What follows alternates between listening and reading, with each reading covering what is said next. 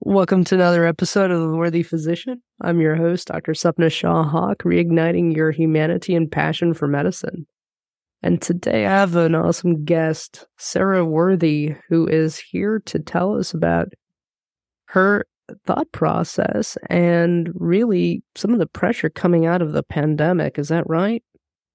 Yes. And of course, not just coming out of the pandemic, as I think of it, as the straw that broke the camel's back, really. And thank you so much for having me here today. As I was telling you a little bit before we started our conversation, I'm a huge fan. I've been listening to you. I ran across your podcast at some point during the pandemic when things became more localized to my home office.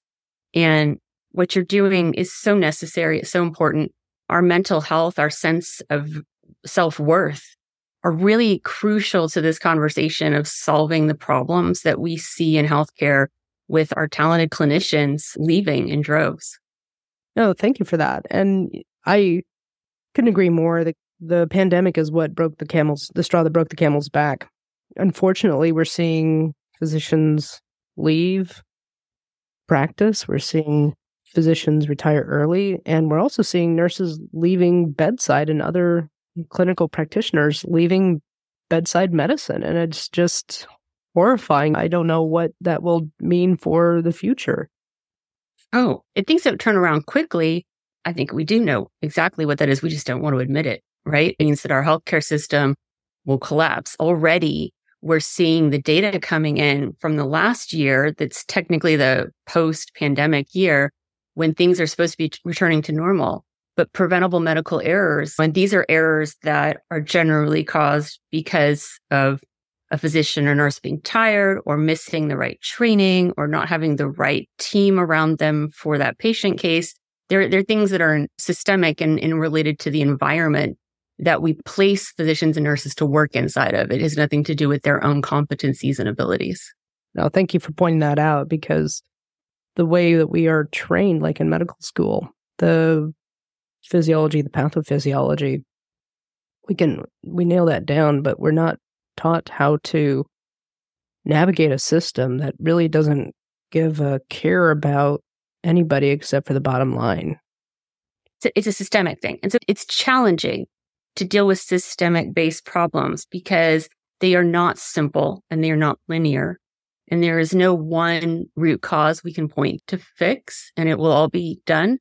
Once you have a systemic-based challenge like this, you have typically many roots that you have to tackle simultaneously if you want to see any change. And that's why it's been so hard for us to get out of this vicious cycle that we're caught inside. That again, it began before the pandemic. We were already seeing large numbers of doctors and nurses retiring early, leaving, especially in my space in the tech startup world. I run into doctors and nurses all the time. In fact, a couple of the companies that we did early pilots with at my startup, DoorSpace, the founders and owners of these businesses have gone on to start their own tech companies and leave the healthcare industry. And I like to take a little credit for influencing them and inspiring them a little bit. But it just doesn't surprise me. It's horrible. Even as an executive right now, it's horrible to work in healthcare because, as you said, it's become very financially focused and, more importantly, profit focused. Right. And I think one of the things that I've heard on your show, what I hear from doctors all the time, and so physicians don't feel they've gotten enough business training. And I don't necessarily disagree. I think more education to learn about a subject is always good. But I do question if more of the same profit-driven business training is going to help or hurt the problem. I think maybe we need a better understanding of what profits really mean. One of the things I hear people who are outside of the business world talk about profits is somehow, for example, the company can't pay me more, even though it's making a profit, that somehow they think the profits are what pay for the salary. And so if a company is making a profit, it absolutely can afford to pay its employees more because profits are after expenses have all been covered. It's what's left over. In healthcare, what is happening with that leftover profit right now is instead of it being distributed into the salaries of all of the employees, right? Because we're seeing physician nurse salaries clearly stagnate and in many cases go backwards. And also in investing in the organization itself and the tools that it needs and upgrading things. And especially in some of the smaller hospitals, when they take profits and direct them to shareholders or to real estate instead of to investments back into making the system and the talent better and more supported, then we end up with a toxic system that we're in today. So I don't know if physicians need more MBAs. I don't know. Yeah, I don't think necessarily MBAs. I didn't mind before med school. Just it was something to do while I was applying. But I think you make a good point. You make an excellent point of understanding finances and also understanding how the real world works. But I think one thing that the business model has left out, and I say this over and over again, is we're not operating with a conscience. Yeah. The numbers remove any of the emotion from it. And I think it's by design. I really do. I have a more progressive view, I think, of how healthcare should be managed than a number of other people. So there's going to be some disagreements. But I'm honest. I think some of the ideas that I and others in this space have that are new ideas, we know that they're untested, they're unproven. And people will use that. Oh, we don't know if it will work, so we shouldn't try it. And also, except we know that what we're doing now doesn't work. So are we just going to continue doing what we know doesn't work? Or are we going to try something else that we don't know? And I think in healthcare, it's really difficult because as a physician, you're training and it has to be this way for patients' well-being. Your training is not to take huge unknown risks, to do no harm. If you don't know if you'll do more harm by trying that risky thing, it's often better not to for the patient's well-being. But when you're not talking about patient healthcare, I think that same training gets in the way. And I think that's one of the things physicians can be evaluating. But again, it makes me really upset that a lot of this ends up being put on physicians and on nurses. Physicians and nurses have to take a stance, and a lot of them are. The unions, the strikes, those are really important. But what I think healthcare leaders, and in a lot of times CNOs, CMOs, y'all are straddling both that executive administrative role as well as the clinical role. And I think what we're really missing more than business training is really leadership training. Healthcare in 10 years looks completely different than 10 years ago. Less than 50% of physicians 10 years ago were employed by a hospital. They worked in small private practices, usually for themselves or for another physician. And in 10 years, more than 75% of employees are now employed in a large hospital system. And managing a workforce of doctors and nurses when there's 10 of you versus 1,000 of you looks very different. And what I have not seen anywhere are investments in and experiments in and research and understanding how do we train CMOs, CNOs, CEOs of healthcare to care for their people. We're really not seeing a lot of that. There are a few people out there. Ann Richardson, somebody I'll call out on that does a lot to try to talk about healthcare with heart and how to do this. But the vast majority of what we provide these healthcare leaders with for training, it's the MBA, it's the financials. We view leadership as you understand how to balance the budget and how to maximize shareholder profits, which that's not really leadership, but that's what we call leadership today in healthcare. Truer words have never been spoken. And we forget that we're working with people to manage the health of people. And yeah, that's the crux of medicine where we're at. But can you tell us more about your startup, DoorSpace? Yeah, DoorSpace is not the most novel idea in some ways. It's looking at, so EHRs track a lot of different patient-related data and the financial-related data to that. But a lot of anything that doesn't directly touch on the patient journey in healthcare, all that back office work, credentialing, keeping up with your malpractice insurance renewals, background checks, peer references, getting all that information in triplicate to organizations, matching, scheduling for patients. A lot of those things are still very manual. They're not being digitalized and they're not being measured. Most organizations, if I asked how much time is your physician spending every year just to find and schedule their required CME, And what CME is that physician learning? And how are you supporting that learning to align with what their work outcomes are, the types of patients they're seeing? All of those questions, healthcare organizations are saying, we're not doing any of that. They aren't measuring it. The reports that talk about the 27-hour day that physicians are spending don't even include, they don't just not include sleeping and eating and all of these wellness things that are being touted, but they don't include the time that physicians are spending preparing and managing all of this information in order to be able to go and walk into that patient room and treat that patient. So there's countless hours. And that's really where DoorSpace is focused. A lot of this, we still have questions we have to answer across the industry, and we're looking into that. But I see that there's a lot of opportunity to start digitalizing and automating the back office of healthcare, getting rid of all of that non-patient related paperwork that is taking up an average of 8 to 9 hours of time for physicians every week. And because that's really the best low-hanging fruit that people can be doing. And then giving leaders real-time access to know their clinicians. An organization today might have 12 to 15 different copies across their different systems of what that physician looks like. The recruiting system says something, the HR system, the talent system, your scheduling system, they all have disparate data that often conflicts with each other. And there's a time period for that. And so we're really thinking about how can we centralize all this data? How can we give that control and ownership of that data to that clinician? And then how do we give leaders access to see one single picture of who each of their employees is? This will enable them to use tools to personalize the employee experience for their clinicians. It'll equip managers with real-time information across. You're a CNO and you have 1,000 nurses that you have to track this for. You can't manually keep up with this. And our solution will show them instantly, here's skills gaps, here's differences. We can integrate with patient outcomes. And what I really want to see change, and this is going to be hard. I think I've talked to a lot of physicians, especially about this, and nurses, but physicians in particular, and I don't blame them, are very jaded about their CME requirements and their training and development at work. Even though it's one of the top 3 cited reasons for leaving, they cite, I wasn't being supported in my professional development at work. That's one of the top 3 reasons why doctors and nurses leave. They don't really believe that CME has any impact.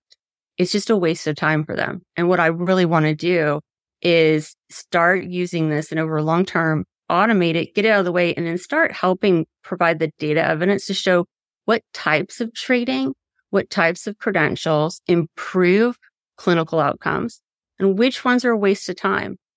Because right now, depending on what state you are in, the law says you're a talented doctor or nurse with different types of educational requirements. And so it's all subjective. And I really want to remove that because it's wasting everyone's time.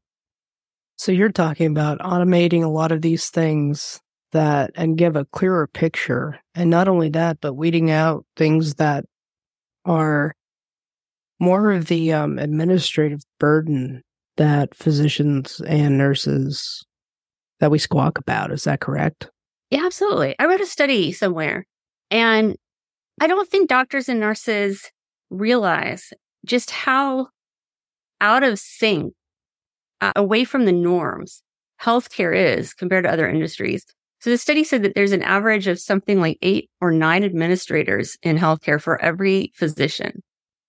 I cannot think of a single other industry where you have more managers than specialists, right? Education, we have way more teachers than superintendents, right? In technology, way more software engineers, designers, creatives than we have the C-suite. It's crazy to me that you have all of these people and what they're doing. Most of these administrators are just data pushers. They're moving data from one place to another because there isn't an automated system for that.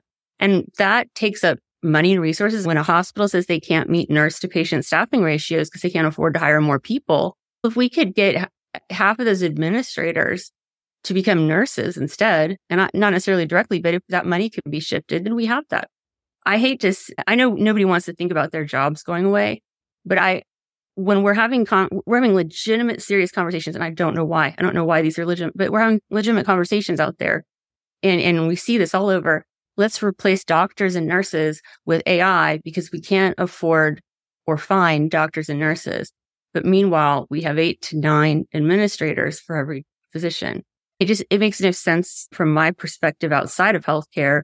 And I think physicians and nurses, they have a lot more power than they realize. They've been trained to follow this, but you could be untrained. You do have to do a little untraining yourself. And I think, again, that's why your show is so valuable, because it starts with the mindset. It does. And it starts with a sense of self-worth. I love how you talk about self-worth on here. It's so crucial because I do hear it a lot, especially physicians. Y'all are so trained to think about your patient's well-being above and beyond your own. And it reminds me of, so I was a lifeguard in high school and went through some of the very basic certifications with first aid, CPR, and so forth that clinicians all have to go through. And I just remember in one of the training classes, they were very clear about you do not go into an emergency situation if you are putting yourself at risk. If the water in the pool that someone is drowning in has a line down and it's electrocuted, you going in will not save that person. You're just going to kill another person. And I think of that every time I think about what physicians and nurses are doing when they put the patients first instead of themselves in the current environment. Doctors and nurses are walking into a burning down, exploding building effectively without the right protective gear and without a warning every time they walk into work today. And that sounds extreme, but that's all the data shows that's effectively what's happening. Y'all are walking into a war zone to see patients. And most of that can be fixed through better leadership and management. But physicians and nurses, and this is why y'all are leaving. As much as I hate watching the healthcare system decline, as afraid as I am as a patient and a mother, I tell everyone the last thing you want right now is to have to go to a hospital. It is not safe. It is not a safe place. And that's terrible. But we need doctors and nurses to continue to quit until it gets so bad, because I don't think leaders are going to be motivated to change until it gets so bad that they have to shut down and that profit stops. I hate to say that. I think you're right. I think this is respiratory season and we're already seeing the delay of care from last year. I think it's going to be worse this year. Time will tell, but with the lack of staffing that impedes the ability to treatment in a timely fashion. And you're absolutely right. I think one of the reasons why I talk about self-worth and all that comes with it is because we're not just our job title, not just a physician, not just a nurse. We're human beings that are critically thinking individuals, and we're very creative. And if we can refill our cup and we can truly dig into who we truly are, we can come up with solutions. And a lot of that is going to be, I'm navigating working as a physician much differently than 10 years ago when I was fresh out of residency. A lot of it is a learning curve. But no, I couldn't agree with you more that we have to step up and we have to start speaking up, speaking out, and we can be diplomatic and in the same way create that change that we want to see.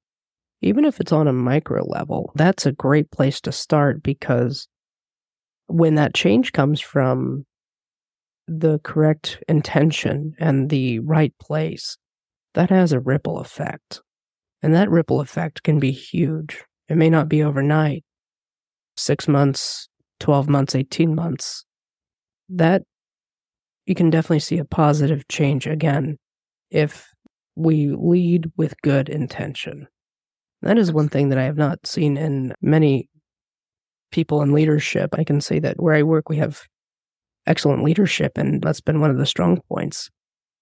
But at the same time, that's not the truth everywhere. And I think things will get worse before they get better. But I also think that in the tech space, I'm really appreciative of the innovation and for solutions like DoorSpace, because this is where we have to embrace change and automate some things. And it's okay to incorporate AI into the processes if it makes it more efficient and better for not only the patient, but also the workers. Yeah. And AI is a fantastic tool. People follow me on LinkedIn. Sometimes I'm a pragmatist, but I love AI. And there are a lot of reasons why AI is fantastic right now. But that's another thing I'd say to anyone in healthcare right now, stop thinking about innovation at the bedside for a minute, just for a minute, because that's part of why we have this problem. The pandemic, again, people talk about the pandemic as though the reason doctors and nurses quit is because watching patients suffer and deal with problems is so horrible. And it is horrible and all that. But that's not what the pandemic did that caused this acceleration. What the pandemic proved to doctors and nurses is that their leaders really don't care about them and don't know how to care and support them. It wasn't about the fact that there was a sudden crisis. We have trained clinicians who go into war environments. We have Doctors Without Borders. Clinicians are trained to deal with emergency triage situations, and it is traumatic.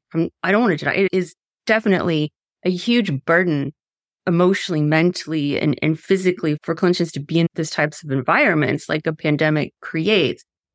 But when your leaders, the people who are there, who are supposed to be the ones you look to for help, for support, for guidance, when they're saying, no, profits are more important than PPE gear, profits are more important than your lives, I don't know how anyone could trust and stay in that environment and be mentally healthy. I don't see how that's possible. And I think that's really what we need to look at. We need to be looking at the right root causes and tackling them, because preventing another pandemic isn't going to change the toxic culture that is being cultivated inside healthcare organizations. I couldn't agree more. But I want physicians to think about, in particular, again, going back to that, stop thinking about the patient for a minute.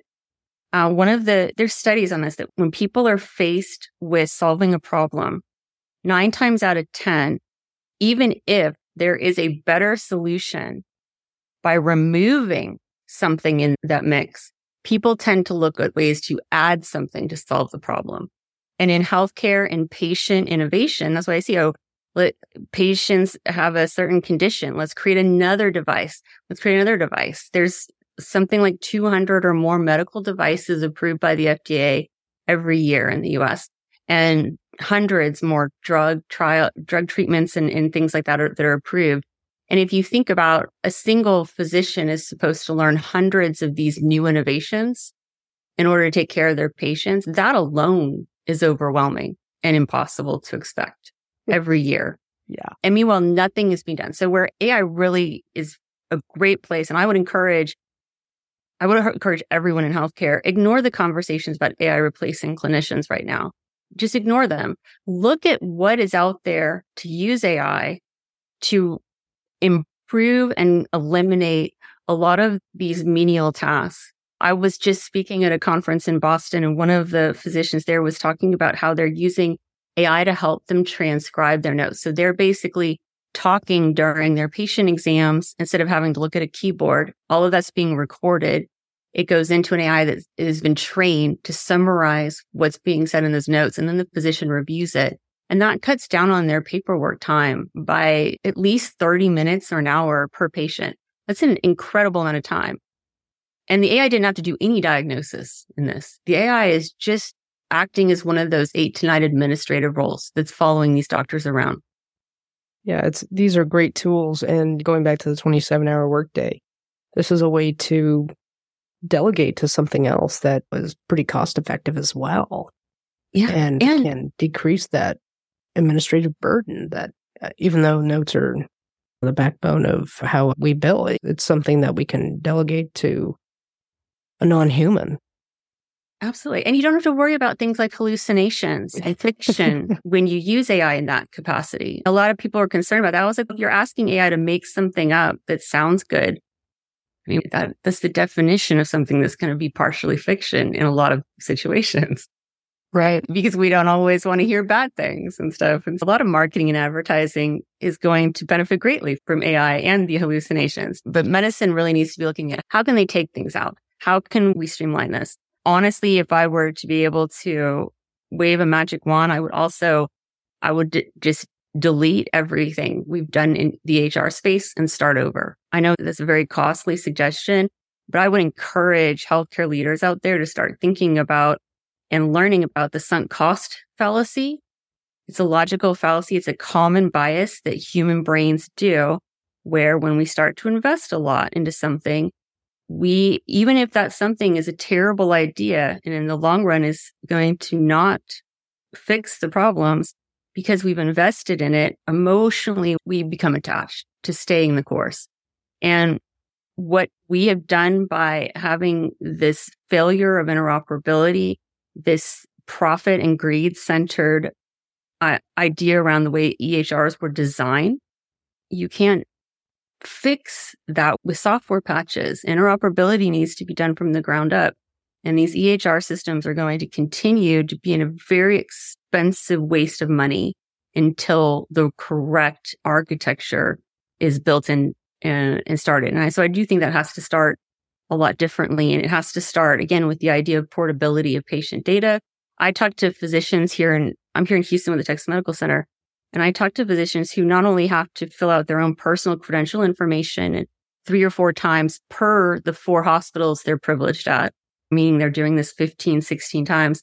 But when they see a patient at one of the hospitals they're privileged at on a Tuesday, and then the next week on a Thursday, they're seeing that same patient at a different hospital, it takes them several hours to go to the IT teams behind these hospital EHRs and extract that and to compile that at home on a laptop on their own in a spreadsheet just to get their patient's information into one place.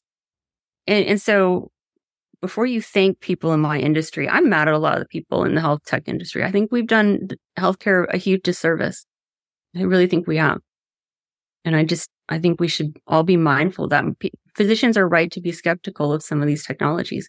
Because though we can bring a great deal of value using them correctly, they need to be there to solve the problems that patients and clinicians have, not the problems the CFO or a shareholder has. Thank you so much for that insight. And if the listener wanted to reach you, what is the best way and what is your website? Our website is doorspaceinc.com. I don't necessarily recommend anyone go there. You can find our app. If you're a clinician, we really want to give everyone value. So we do have an app on the App Store that's free for clinicians. We don't sell their data. Everything is encrypted.